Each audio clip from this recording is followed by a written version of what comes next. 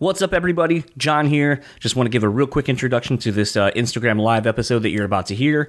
The guest is Telly Smith. We recorded this on 6/29/20 and was one of the more recent episodes we've done over on the Instagram Lives that we have been doing over on, as you guessed, Instagram.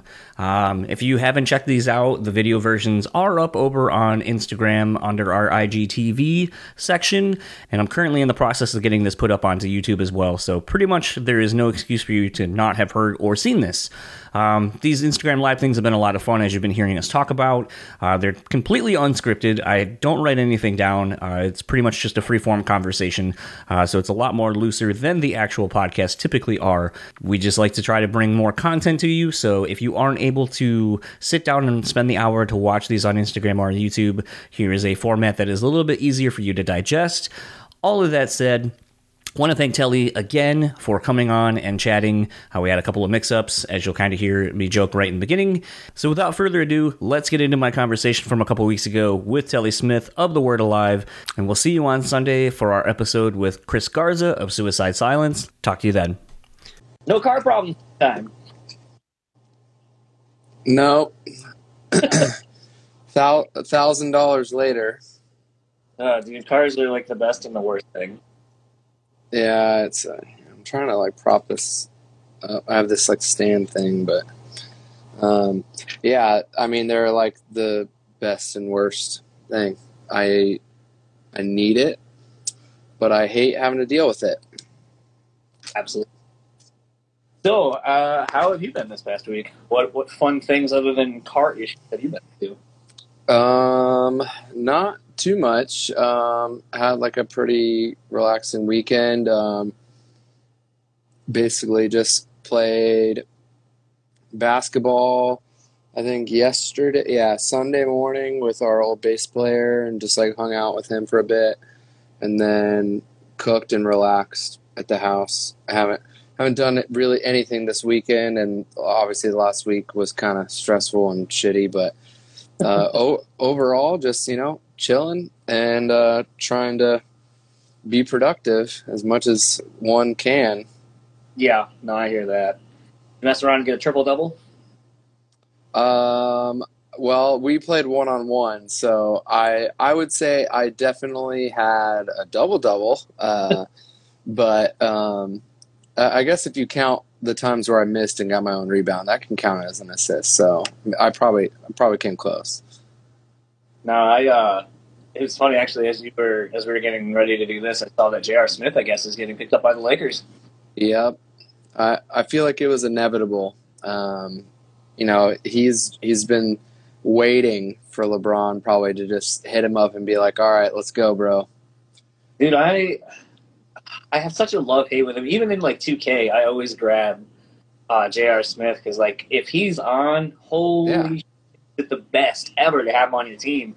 But when that motherfucker goes old, Jesus, it's like he's in the fucking Arctic, man. That dude him and Jamal Crawford have always been like that, where it's just, if it's hot, it's really hot, and if it's cold, it's can't make anything.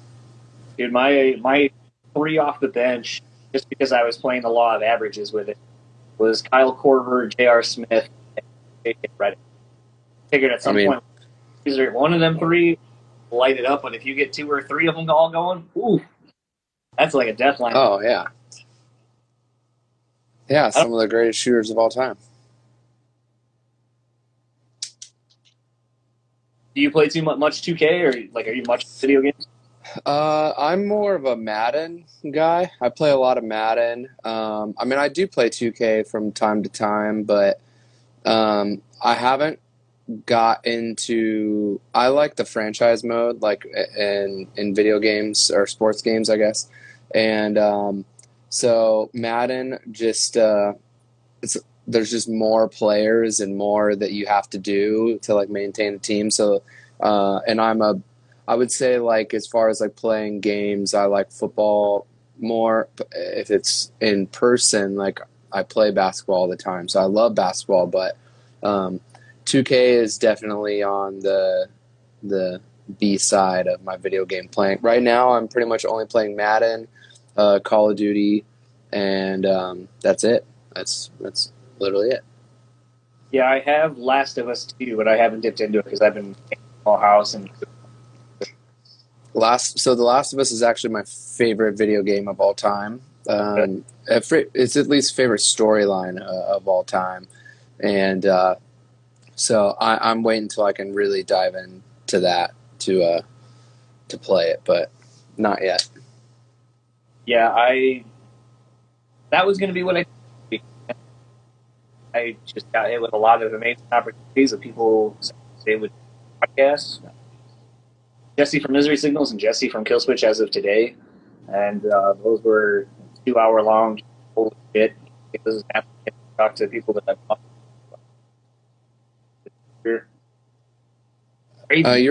You were cutting out for a second. Is it? Do I look clear and can you hear me fine on your end? I can see that you said I can hear you fine, but I couldn't hear you. I don't know. So should be good still. Hey man. I heard you. I hear you now. You look like very pigmented. Pixelated? Pixelated, yeah.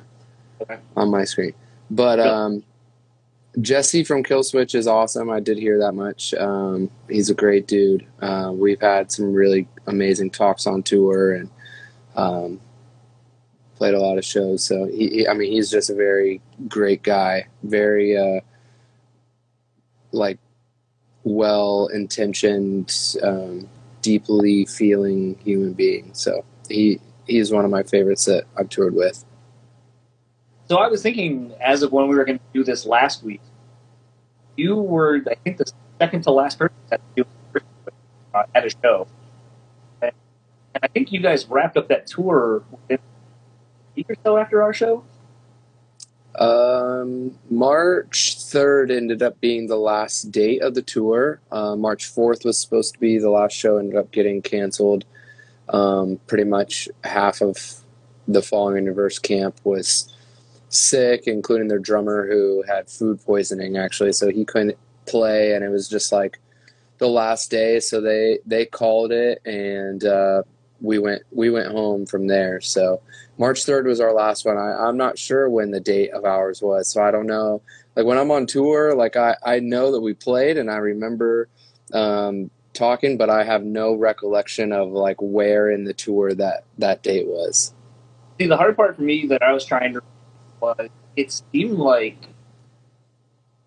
and I'm sort of in the same thing that you're in, where it's like I went to that show, but then I had so much other like podcasting shit to do, interviews to prepare for, that even I forget how long it was in either direction. But I feel like it was like a week and a half later, not even, that your trailer got built. Yeah, it was the night before the last show. So technically it happened the night after the last show, on March 3rd into the early hours of March 4th. And we were at an Airbnb, and we were like in a nice part of Sacramento. We thought, we would be safer there. And I can't remember. It might have been Zach went out and was going to just grab his backpack or something and noticed a bunch of glass and a huge portion of the window of our Sprinter. And since it was the end of the tour, we had so much stuff that would never have been in there. Like, we're really smart on tour. We try to take care of everything we can. And but it was because we were going to be going home. We put a bunch of stuff in because we're like, oh, we don't want to load it in the morning. And so we were like, everyone's getting ready to take their individual stuff home. And they got us for about $10,000 worth of stuff and damage. And we were in like a weird gray area with the rental, with some of the property. And so our renter's insurance didn't cover anything. And we were in the middle of seeking a new policy, which right now is on pause because who knows when we're going to tour again right now. But it was literally like, if we would have just made it through that, we would have been totally fine. And so it's very frustrating, and obviously it sucks to have had, all that stuff stolen. Some of it was irreplaceable. A lot of it was personal things. But some of it were things that ultimately, as much as it sucks to have stolen, it doesn't matter, whether it's like clothes or jewelry or things like that. So it's just unfortunate because this is the third time we've been robbed in 3 years. And we got robbed twice in 1 week, where we had a bunch of gear stolen, merchandise, and they just snapped the back of the trailer. Like the entire steel beam piece was gone. So, I mean, they really knew what they were doing because we had it as safe as you can have it. But unfortunately, musicians are a huge target on tour for people. They know all they have to do is look on Google who's coming in town. They look up where maybe your socials, where you're staying, and a lot of people target bands, and it's so shitty. But it's just unfortunately part of the territory that we have to deal with. It's one of the things that makes touring really stressful at times. Is a lot of the cities you play are not in the best area. Like the venues are not in the best areas, so some of those times you have to have someone watching at all times, and maybe you have to pay someone extra, or you have to hire extra security. There have been venues that the security guards are in on it, so they let people know, and then trying to prove that is next to impossible. And so yeah, touring is not always fun, but when you're not getting robbed, it's a lot better. I guess something I've never really thought of is, I was just going to ask you, do you feel like there are rings dedicated solely to figuring out the touring industry and who's coming where and potentially what they have? But I'm sure. I know that in St. Louis, in Oakland, and in Montreal, there have been 3 that I've known of since I've toured the last 13 years that were very intentional, groups that were targeting bands touring. Just kind of wild that I don't know. I always think when there's stuff like that's going on, I'm always would never think to do that. But you're probably not a bad person. I don't think so, but it's unfortunate because people targeting artists in particular, it's one, they're never going to be the ones that have the most money. But we have valuable property, and I think a lot of people assume, especially today, that musicians are very wealthy and have all this money because they have all these expensive equipment or clothing or whatever. But it's a lot of people, it's they're bringing their nicest clothes for tours so they can look like a halfway decent human being on stage. And then gear, a lot of it is accumulated over years and years of hard work. Saving up to buying things. Our guitarist Tony one time had a guitar stolen that was the first really, really nice guitar he bought. It was a Gibson Les Paul. It was very meaningful to him, and it got stolen, and not actually on tour, which kind of made it even more heartbreaking. But it's just when people steal from musicians, it's we're trying to give art so that the world can make more sense and be a more enjoyable place to navigate. And so stealing from bands, I think, is pretty low. Not that stealing from anyone is any better necessarily, but there's a special place in hell for people who steal from musicians, that's for sure. I feel like someone I've never heard of getting stolen from is Anthony W.K. and maybe look like a trashy bum yourself. Well, he also flies in a lot of places and probably has things delivered. I remember we did a Warped Tour. I can't remember if he was on when I was in The Word Alive and on Warped Tour, or if he did it when I was in Greeley Estates, or maybe both. Who knows? But basically, he was almost never seen, and he would just show up, and he was wearing all white, and it was just dirty. and it didn't matter. And you know, his whole thing, like party hard, like he didn't party like at all. He he had like one night maybe he hung out at like a barbecue or something, but for the most part he doesn't hang out really. And I have it on. I have it on good authority. I won't say who my source is. That dude used to party, really, really, really party to the point I'm of sure. almost having it be a huge problem internationally and so forth. If you kind of catch my drift, and that he himself started toning it back because it was getting him into a lot of shit. I could see that. I mean, the early 2000s, when he was blowing up, I think around like 2004, 2005, 2006, like when he like really, really blew up.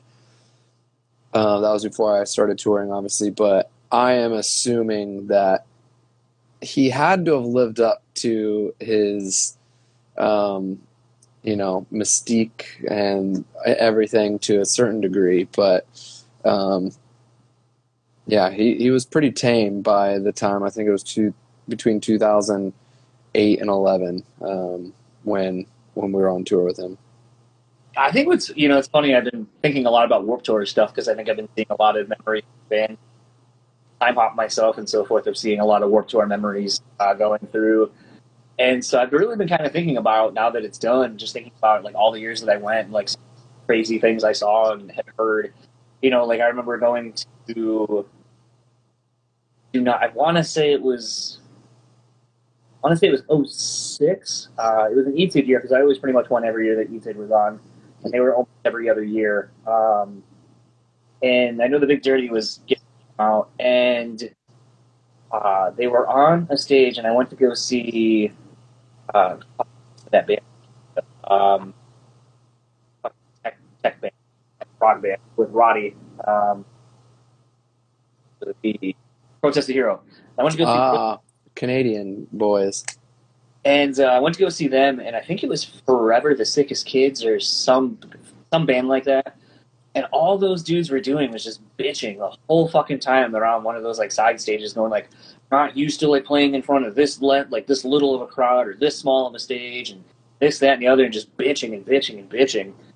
And Roddy came out, and he's like, "We don't give a fuck what side of the stage we're on. We don't care how big it is. We don't care how many people we're playing in front of. Let's have some fun," and just tore it up. And I was like, yeah. I was like, it's so great that sort of bands will talk shit on other bands on the stage that they're on. At least they kind of do. Even thinking back to when Katy Perry was on it, I think that same year actually. 2008. I was on that tour. Okay. And I remember hearing people on the tour, someone be like, "Oh, I just had to hold Katy Perry's purse so she could go do some blow in the bathroom." I smoked weed with Katy Perry in 2008. And I think it was the first time she had ever smoked weed was on Warped Tour in 2008. And she was dating Travie McCoy, and she was actually really sweet. She was really nice. She hung out. She probably hung out way more than he did, actually. And I think she was just trying to like embrace the community and like the time. But it was crazy. I mean, from the beginning of the tour till the end, like it was insane. Like watching her literally blow up before everyone's eyes was pretty crazy. Yeah, it was kind of weird looking back on that tour because like you had Fred from, at the time he had just left Taking Back Sunday, and I think he was called Fred. They were on the same stage as us that year. Okay, and then I remember As Lay Dying headlined the night in Detroit that I went to. It was their last night. Chiodos randomly popped out. Craig ran into me, liked some tattoo I had at the time. And then, like, a few days after that, like, posted this thing on MySpace about how he's going to kill himself or whatever. Then that got taken out, and then Chiodos was basically for a while after that. There's just, like, really weird stories kind of like that I remember from, like, that specific year where it was just like, oh, As Lay Dying was, like, super big, and to be able to, like, look behind you and see basically the entire Warped Tour watching them, it was like, wow, there's, like, I knew there was something, like, that just changed right there for that band and their trajectory on that tour. Yeah, they had massive crowds every day. We were all friends and still are, but that was an insane tour for them. I mean, I don't know if I've ever seen gnarlier like pits ever than As I Lay Dying in 2008. It was pretty incredible. Yeah, it was so weird. Like, kind of looking back on some of those tours, I feel like that was kind of the era where, especially because I think that year Ozfest was free, so you saw a lot more of the Ozfest bands pop to Warped Tour, and I think it might have been either right before or the year after Mayhem Fest started, so you started seeing more cross genres on Warped Tour. But I remember even back then in 2008, like I felt like I was too old to be there as like a 22 or a 20. I was, I think I just turned 21. Or I turned 21 the summer before. I turned 22 on Warped Tour in 08. What are some of your memories of Warped Tour? Man, I mean, I feel like it's like millions. I feel like I probably a lot. It usually, like when we're talking about stuff, someone will say something, be like, "Oh, do you remember when?" And I'm like, "Oh yeah," and then like a flood of memories come rushing back. I mean, but in general, Warped Tour is a very special thing. Like, you know, everyone refers to it as like punk rock summer camp, and it literally is. You make so many new friends. I have friends. So 2008 was the first year that I ever went, because I swore to myself that I would never go until I was playing, and which I did. But then once I was on, like, I started making friends, and I have a lot of those friends still to this day, and I will for the rest of my life. You know, there's something to be said about those days of Warped Tour in particular. Like, I think the friendships that we all built, you know, were very real, and there wasn't a lot of, you know, every man for himself mentality. There's my boy Dan Dobie in there.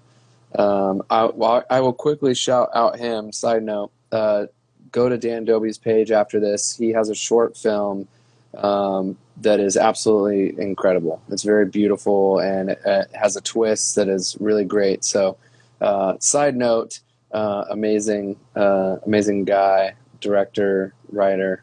He just does it all. So check that out after. But Warped Tour is really a place where I think it made or broke a lot of bands, and it made a lot of the bands in our scene. You know, from A Day to Remember, bands like Chiodos, you know, obviously to The Word Alive, our friends We Came as Romans, Miss May I. There's just like so many of us that really grew as musicians and friends, as, you know, entrepreneurs within the music industry. I think Warped Tour taught us another level of hustling that has, you know, helped a lot of us grow and understand that there are changes in the industry every single year, and you kind of have to adapt to it. So I love it. I think one of the crazier things, and was really cool from my perspective of having put on shows for like years before, was seeing the second to last. My friend Frank was on it, tour managing for CKY. You know, we ended up getting, my wife and I got one of those like all access, no escort needed. No thing. escort, yeah.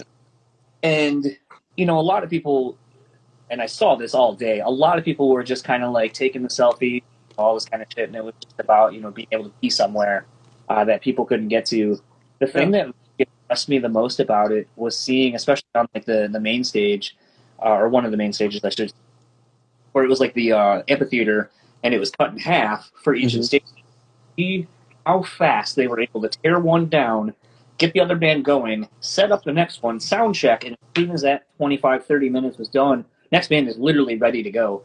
I have never, like, I was so enthralled and just fascinated by watching true professionals work in such a chaotic environment. And to me, that was like one of the biggest takeaways of that whole experience, seeing the real pros working. Because I think that's a tour where the week get cut out and discovered real fast. Yeah, I mean, it is really hard work. All of our crew, any crew of Warped Tour itself, the stage managers, the hands, I mean, it's fucking grueling. It is not easy. And a lot of the thing is with like the way the schedule was, like, you know, a lot of bands and crew and people, you're up late and you're up early, and you get like 6 hours or less of sleep almost every single day and back in the day. Warped Tour is 7.5 weeks long. You know, like that's a long time, and you're outside every single day. So it takes a special kind of person. You have to will yourself to be, you know, getting up every day, and you know, bands like us that would walk the lines before doors would open and try to get people to come see us when we were first starting, doing 2, 3, 4 hour long signings and things like the turnover of the stages. You know, it is a very precision based, you know, tour. Like if one band and their crew are slacking off, it hurts everyone. And so it really teaches you responsibility. And there are a lot of bands that didn't give a shit, and a lot of those bands broke up, you know, because like they weren't really respected, they weren't wanted, and it seemed like their egos got the best of them, and a lot of those bands, you know, just aren't around. I think that was one of the good things about Warped Tour is it wasn't really a place for ego, although that did exist. For the most part, everyone was going to catering, you know, everyone is enduring the heat to some degree in a very similar way. Obviously, there are the upper echelon bands that were having people do everything for them that didn't have that, but most likely those bands were at that point at some point and, you know, worked their way up. So it's definitely a great tour that I loved being on every single year. We were never that band that complained about the heat, about playing first or last or in between. It didn't matter really to us. We just, you know, we're thankful we got to play for new fans every day, and hopefully have a good time with our friends afterwards. Yeah, it was kind of weird that last year that I went, I didn't really see a whole lot of bands hanging out, and it was kind of weird. Like the second to last year that I went, it was full of like a lot of legacy acts, and then kind of bands in between. It didn't have like those really heavy hitting headliners that a lot of the years before it had. I mean, I loved it because it had like Acacia Strain, Amir, Attila. It's not really like a band that I'm in love with, but you know, great fun band to watch. You know, Candiria was on it, and I remember being real stoked to see 100th because at that point they had just kind of changed their. They switched from being a hardcore band to like a whatever, whatever they are, which I like way more of personally. Yeah, that was like one of the only bands we actually decided to get on the backstage thing and check them out from stage. It was really weird because like I really admired them for just being like, we're not telling the label that we're not going to be what we have been the entire time of our career, and we're just putting this, which I think kind of really fucked them because they were like, at least if they would have said something to somebody, they probably wouldn't have been on the two stages that were like the quote unquote heaviest bands on the tour. So it's like, here, oh, you got Hatebreed, and then it's like, okay, here comes some like post, you know, indie shoegaze kind of stuff. And it was really cool for me to see it, but I could just see from their perspective, like people, I don't know if they even knew that they had changed their style since the last time they had seen them. And you just saw a lot of bum faces. Yeah, I mean, on that tour every day, the singer would be like, raise your hand if you thought that our band was going to sound completely different than this. Yeah. And, you know, obviously a lot of people were like raising their hand. But I mean, I give them credit. I think it was ballsy to do that. And I really like that band. So I give them props for just showing up. They knew what they were doing, though. You know, there were more people talking about 100th because they played those stages, I think, than they would had they not. And I think they knew that was going to happen. So they might not have liked it in the moment, but they definitely talked about them, and I bet you they made more fans than they lost that summer. Yeah, it was just kind of interesting. You know, you don't really see a whole lot of bands taking, I don't know if big risks is the word I want to use, but I just don't feel like you see bands taking risks like that on something that's kind of feel like a sure thing. Like if you're on Warped Tour and you're of a certain caliber, like that's kind of like a bread and butter tour for you, kind of maybe set you up for something pre or post the tour. So to come out with something so different and not really have anyone know until it's kind of like, okay.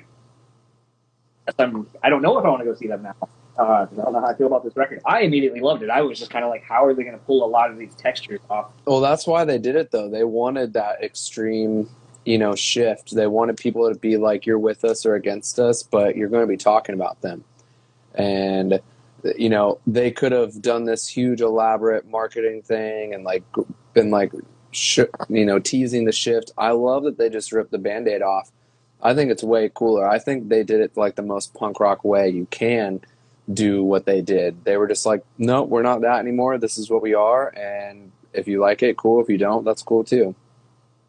I just kind of wonder, I was supposed to talk to Chadwick a while ago and then just kind of fell through because they're getting ready to do a European run, I think. But it was one of those things for me, like, where I'm like, okay, so like I know the label, spin this however you want. I don't know if the label dropped them. They decided they didn't want to be on, but I know they're not on the label that they were on.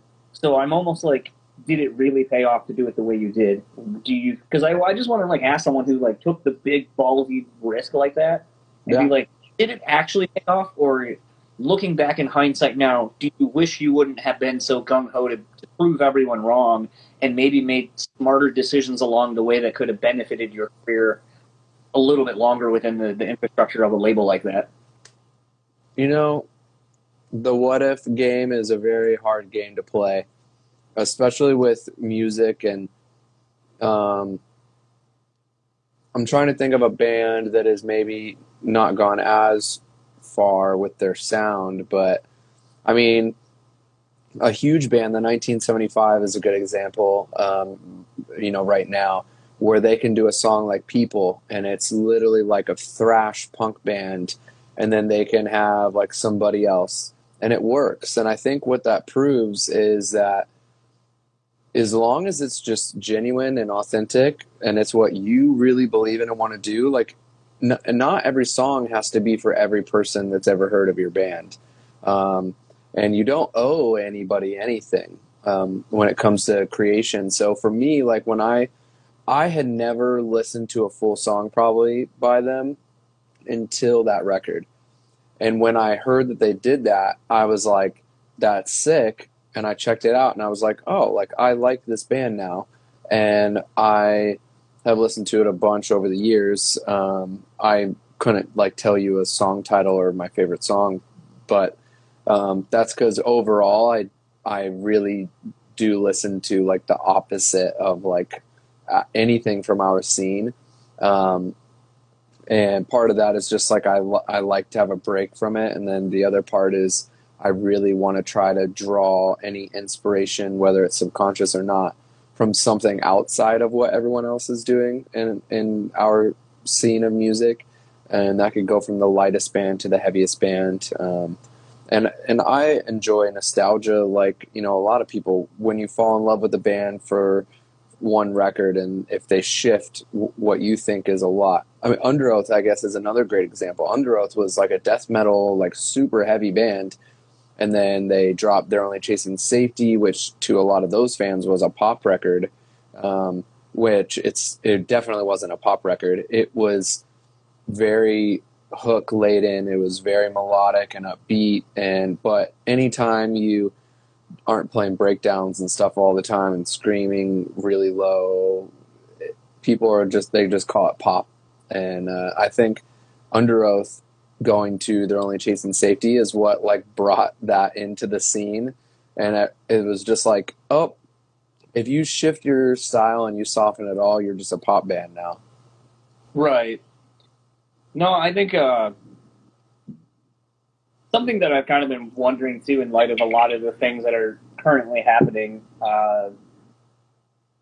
in the scene, I guess I'll say, is I'm wondering if a lot of the allegations, I'll just call them that for now, that we're seeing just spread right now, if that really was sort of what was causing Warped Tour to go down. I don't think that had anything to do with it. I think it was purely financial. It was decision making with what bands were playing, how much money was going towards sponsorships. I think, Kevin has admitted that if he could go back, he would have never had like the YouTubers take up a portion of Warped. Like, there are a lot of things. Some bands just, outgrew Warped and they didn't want to do it for what would be an affordable price for Kevin to put on, the festival. And so I think the talent pool went, lower and lower, and he was trying to like find that diamond in the rough. Because ultimately, let's just be honest on that subject. It's kind of like that in any form of entertainment, comedy, acting, and part of that, I think, is, you have a lot of people who come from broken homes, aren't as educated. Some people don't have the best examples. A lot of people are coming from fatherless homes or abusive families, relationships, so many things. And they're finding their home in music, and then all of a sudden maybe they have, money and fame, and they have tens of thousands of people, if not millions of people, adoring them and putting them on this pedestal. And, then you have people who, whether they're younger or under the influence or just caught up in the moment, that, it's easy to look back and be like, whoa, like some of us were ignorant or shitty, or, we said things we shouldn't have said. But I really think for the most part, it is not like there are a bunch of predators and, sick people running around like Warped Tour and stuff. It's not like that. There's a handful of a couple people, but you're talking about out of thousands and thousands of artists. It seems bigger because I think social media puts a magnifying glass on a lot of things, but definitely anything negative or controversial. And there's not really, I can't say that I'm not for cancel culture to a certain extent, but there's not really any education in it. And I think, part of the problem with Warped Tour was a lot of people, are just thrown into the wolves. It is a really hard tour, and there is a lot of, you're only playing 30 minutes out of the day technically, and maybe your day ends at 11:30, in the morning. And so I think that tour in particular got a lot of shit, but it's because it was in the summertime. A lot of people weren't at work or school, college, whatever, it may be. And you're talking about a bunch of quote unquote rock stars that are off the clock no later than 6 p.m. and with an unlimited amount of alcohol. And almost every tour has a little, drug use or what have you. And it doesn't mean that there's a bunch of drug addicts like in the music scene either. There are, but no more than everyday life. It's just these people have access to things that it's just easier. And I think when things are easier for people, they don't really think about the consequences as much, because they didn't really have to go through the effort and have that feeling of like, maybe I shouldn't do this, because it's just there. And no one really teaches that, when you're growing up, and everyone can say like, well, you should know, when you're 21 and you're never had much discipline your whole life, and then you're thrown into this situation where everything you see around you, it becomes desensitized, and you think certain things are normal that aren't.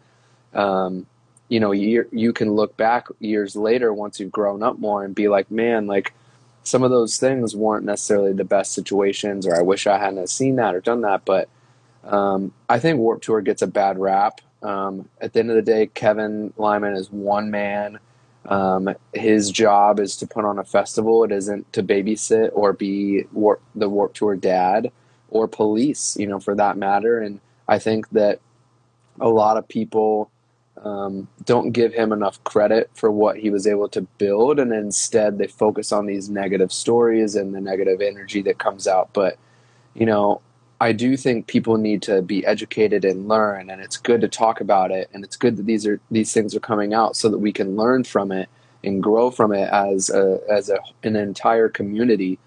But I think if the first thing is just, to try to like throw every person or everyone or every tour that's been associated with something under the bus, I don't think that's fair or helpful to the growth of the scene. And ultimately, the scene is supposed to be for those kinds of people that have, a hard time, that need to connect deeper with the music that they're listening to, that these songs are written about stories that they relate to. And I think ultimately it's a necessary part for this scene to elevate from what it's been. It's like anything in history. There's no, civilization that like is just on top forever. I think the scene grew, and it was this place that was standing up against a lot of things. But then, because humanity as a whole, there are good people and there are bad people, and eventually certain bad people will be in positions of power, and then they have choices they can make, and they're not going to make the right choice. And then once you do that, and they set the standard, then it lowers, kind of that benchmark that everyone's like trying to reach as far as their character and moralistic, balance in their life goes. So we're just in a reset mode to a certain extent, where I think we're taking one step backwards so that hopefully we can take 5 forward. Because let's be honest, in different scenes of music, hip hop, rap, which we all love in my band and listen to all the time.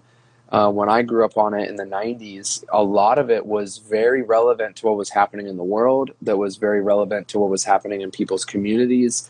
And now you see a lot of music videos are exclusively about sexualizing the opposite sex, about, misogynistic, mentalities, that if you don't have a bunch of, earthly things, that you're not doing well, and it doesn't necessarily set the best example. And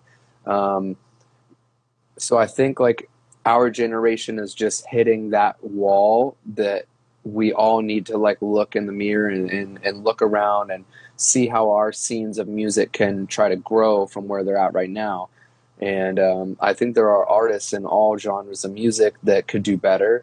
And so we all should. And so hopefully we'll see growth from all of this. I can't imagine that it could sustain itself trying to tear apart everyone and every community and everything. I think the best approach is to educate, to try to use these examples so that whether you're 14, 15, 16 years old coming to a show, you can come and feel safe, but also know the red flags to look out for. And then when we're on tour, we need to do a better job, those of us who are trying to make it a safe place, to make sure we're keeping an eye out on things, and promoters are keeping an eye out on things, venue owners are keeping an eye out for things, managers are checking in on their bands, labels are checking in on their bands. There's so much responsibility that falls on so many shoulders that to pinpoint it on any one person, band, scene, it's impossible. And I think it does more harm than good. Yeah, absolutely. Actually, last week when I was waiting for you to join in, the whole Ghost Inside thing was the big story that had broke like that day or the day before. And I'm talking my way through how I felt about it, I feel a sense of hypocrisy as a person who, one person on the side of the argument basically loses everything and can never relearn. He has to lose everything to learn from his mistakes that he made years prior. However, the other person involved in it, who also said in my opinion, equally slanderous things, putting down another subculture of people, I changed. I'm not that person anymore. And it's like, well, how come you get to change in that same period of time, but this other person doesn't? And the only thing I kind of kept coming back to was, I, as a straight white man, don't know what it's like to be gay, trans, bi, anything like that. I don't know what it's like to be a person of color. And so I can only speak on just kind of working my way through it. But just logically, it would seem like if you're presented with just the facts of each story, it's like, okay, I said something derogatory about a set of people. Mm-hmm. I did it years ago. Same thing. I've learned from that.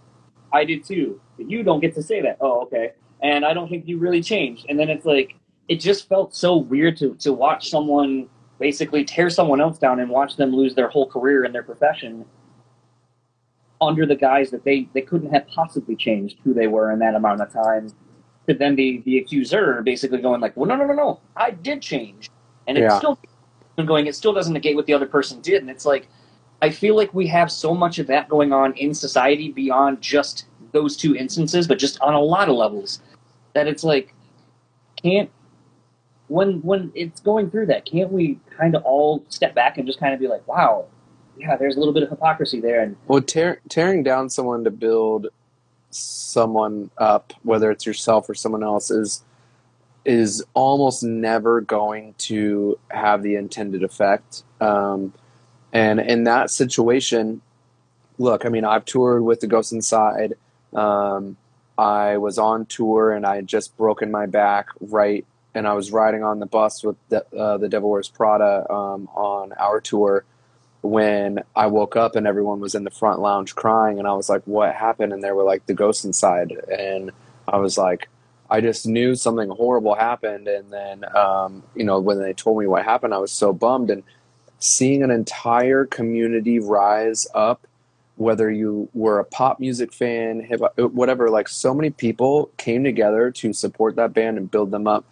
And what people don't, know is Jim, was a huge part of that band having an opportunity to come back. He was really like the life force behind their positive energy.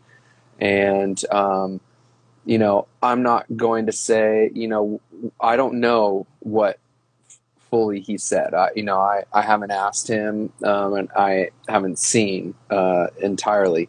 I can only assume it was something really, ignorant that he regrets deeply. And, for me, it's the same. Like, I am a straight white male, even though I'm not, rich by any means. Like, you have to recognize your privilege, in this world, and I do. That being said, I don't believe he is a racist, and I don't believe that that moment in time he was acting because he had hate for a person of color. I think I'll be honest, there are probably 90% of every tour I have done for the last 13 years, I have heard more than one white person, say what would be, considered a racist joke or slight or, whatever, what have you. Some people are just quoting Dave Chappelle, so in my opinion, I think we all need to do a better job, of course, and recognize our past mistakes. But I agree. I think crucifying an individual because what he happened to say is made public versus a huge percentage of people who, if their worst, say we all have the worst 10 things we've ever said in our lives broadcasted to the internet, I think a lot of people would be quiet right now instead of trying to point the finger. And I know, not saying that particular thing, I've never called a person of color that word. I have definitely said things that would be considered ignorant or offensive, rude, thoughtless, and I've hurt people's feelings. I've lied. I've done. I'm a human being, and I think if everyone just took a step back and recognized the fact that at any given point, like, we all did or said things that aren't reflective of the person that we may be today, and we can look back and you become, like what people are talking about, like, then you become an ally towards personal growth. And things that I've done that are not, necessarily the best things, I can then use, and especially now that I'm older in the music scene, I get to talk to younger bands when we're on tour, and I get to share my perspective. And because I've said or done some of the things that I have, or seen some of the things I have a clear perspective on what they are going to probably likely feel or see in the future. Only now, from me sharing it, maybe they're learning that at 22, whereas I might have learned it at 25, whatever it was. And so I just think that there is a lot more room for compassion in the world as a whole.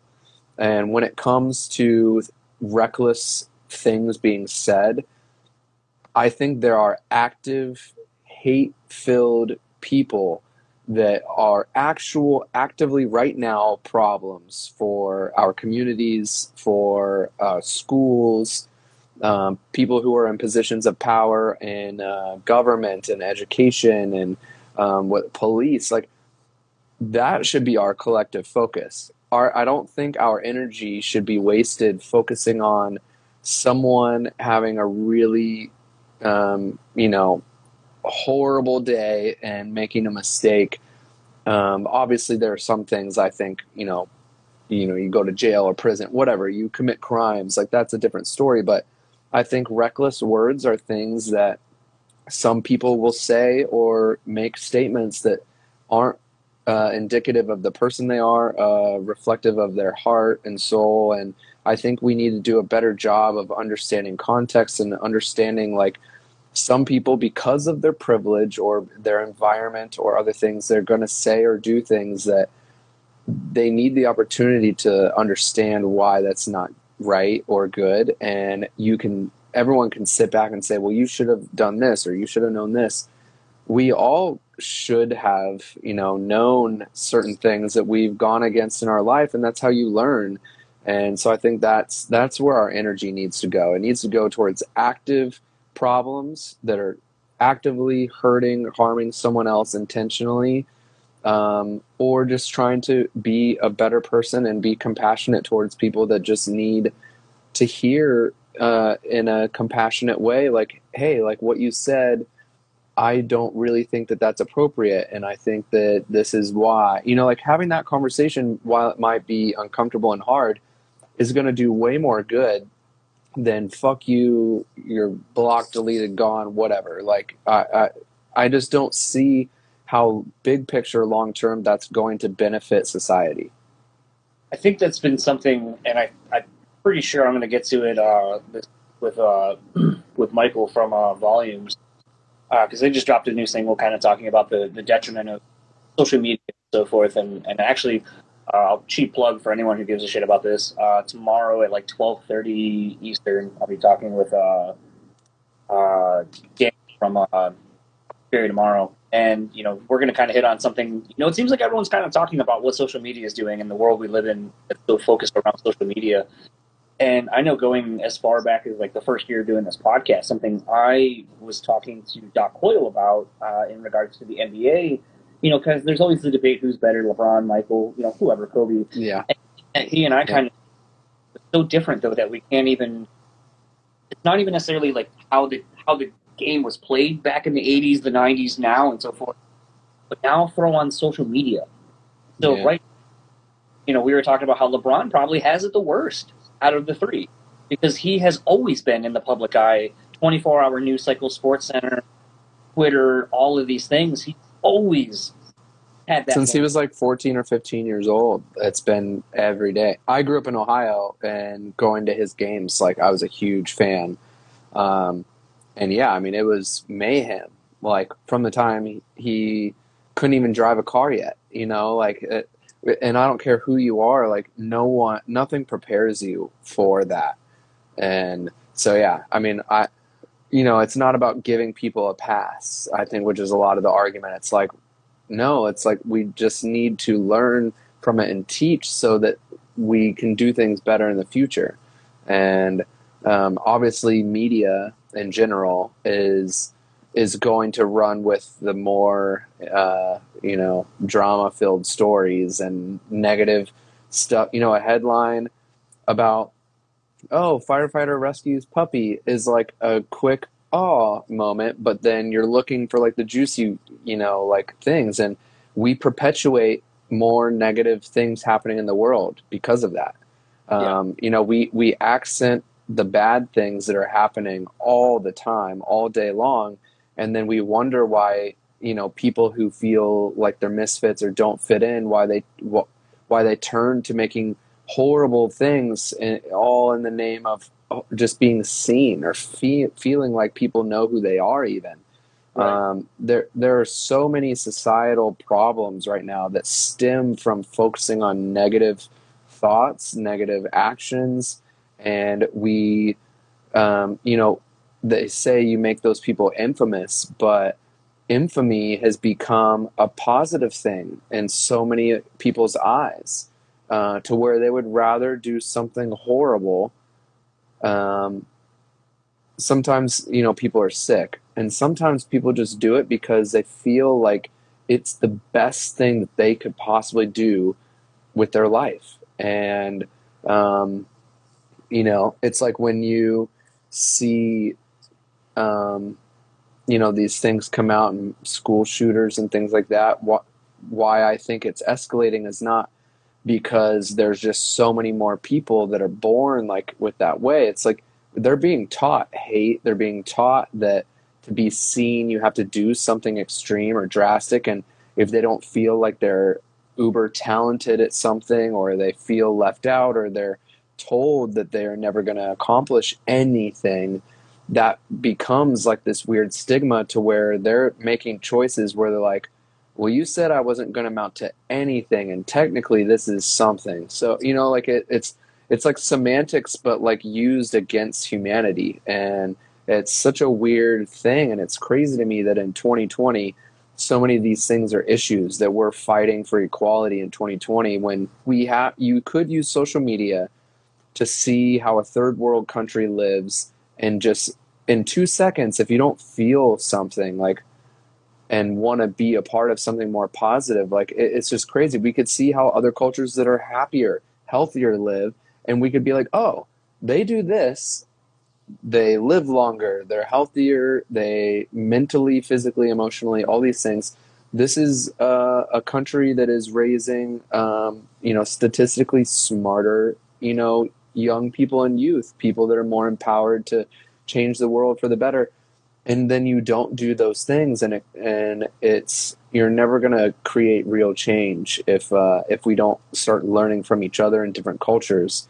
And to do that, you have to embrace equality.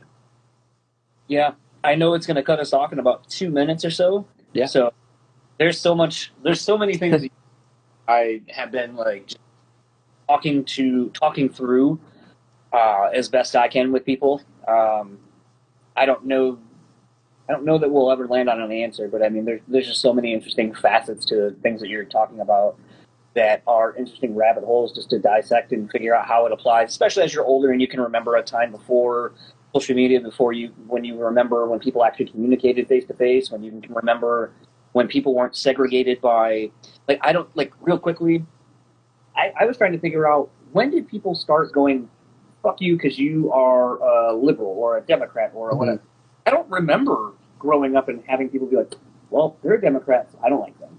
Like, you may go, like, I don't agree with them politically, but, like, I don't remember where it happened to where, like, that became a thing that everyone now is just like, oh, can't even with you.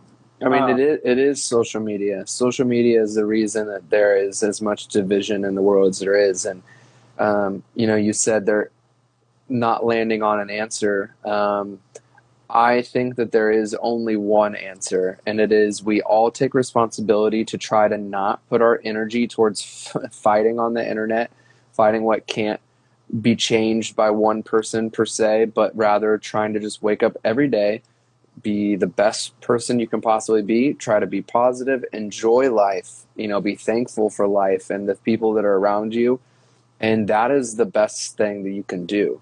Obviously, along the ways, there's things where it's certain levels of activism, protesting, donating to charities, accenting and echoing voices of people who are far more eloquent and smarter than anyone we know.